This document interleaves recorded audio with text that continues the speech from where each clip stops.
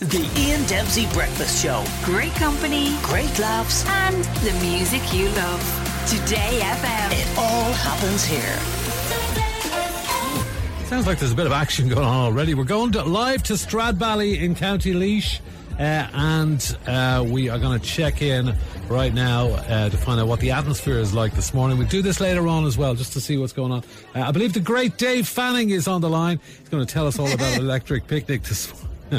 Morning, Dave. How are you? Great, Ian. Can you hear me okay, yeah? Yeah. The excitement is building there for Electric Picnic, yeah?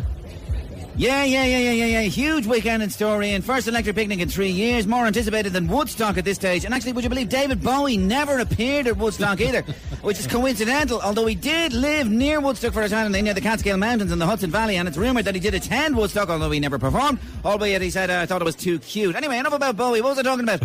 It was the Electric Picnic, Dave. So who are the people you're looking forward to seeing there? Yeah. Well, obviously people very excited about, picture this, Fontaines DC, Arctic Monkeys and all that kind of jazz. Yeah. But some brilliant up-and-coming bands as well, Ian. Watch out for Robert Troy and the Accidental Landlords. The lead singer's from Mullingar. He's from Mullingar, the lead singer, and is apparently going to perform in 11 different tents this weekend. A lot of talk as well about Stephen Donnelly and the Oversights. People are calling Donnelly. A big, huge, a lot of people interested in it. People are calling Donnelly the new Moby. And he's going to be performing hits from his brand new album, client-focused functionalities and customized deliverables in an e-business bandwidth. Can't wait. Comebacks are big as well, Ian, this year. Comebacks. Electric Picnic is set to witness the comeback of an artist who disappeared for a couple of years. Dara Caliri. Remember him? Yeah. He had a #1 hit, viral. Remember when with Golfgate a couple of years ago? Yeah. He says he's ready to make new music. And don't forget, huge stars from abroad as well, Ian. Probably your last chance to see Boris Johnson, whose farewell tour is longer than Elton John's at this stage.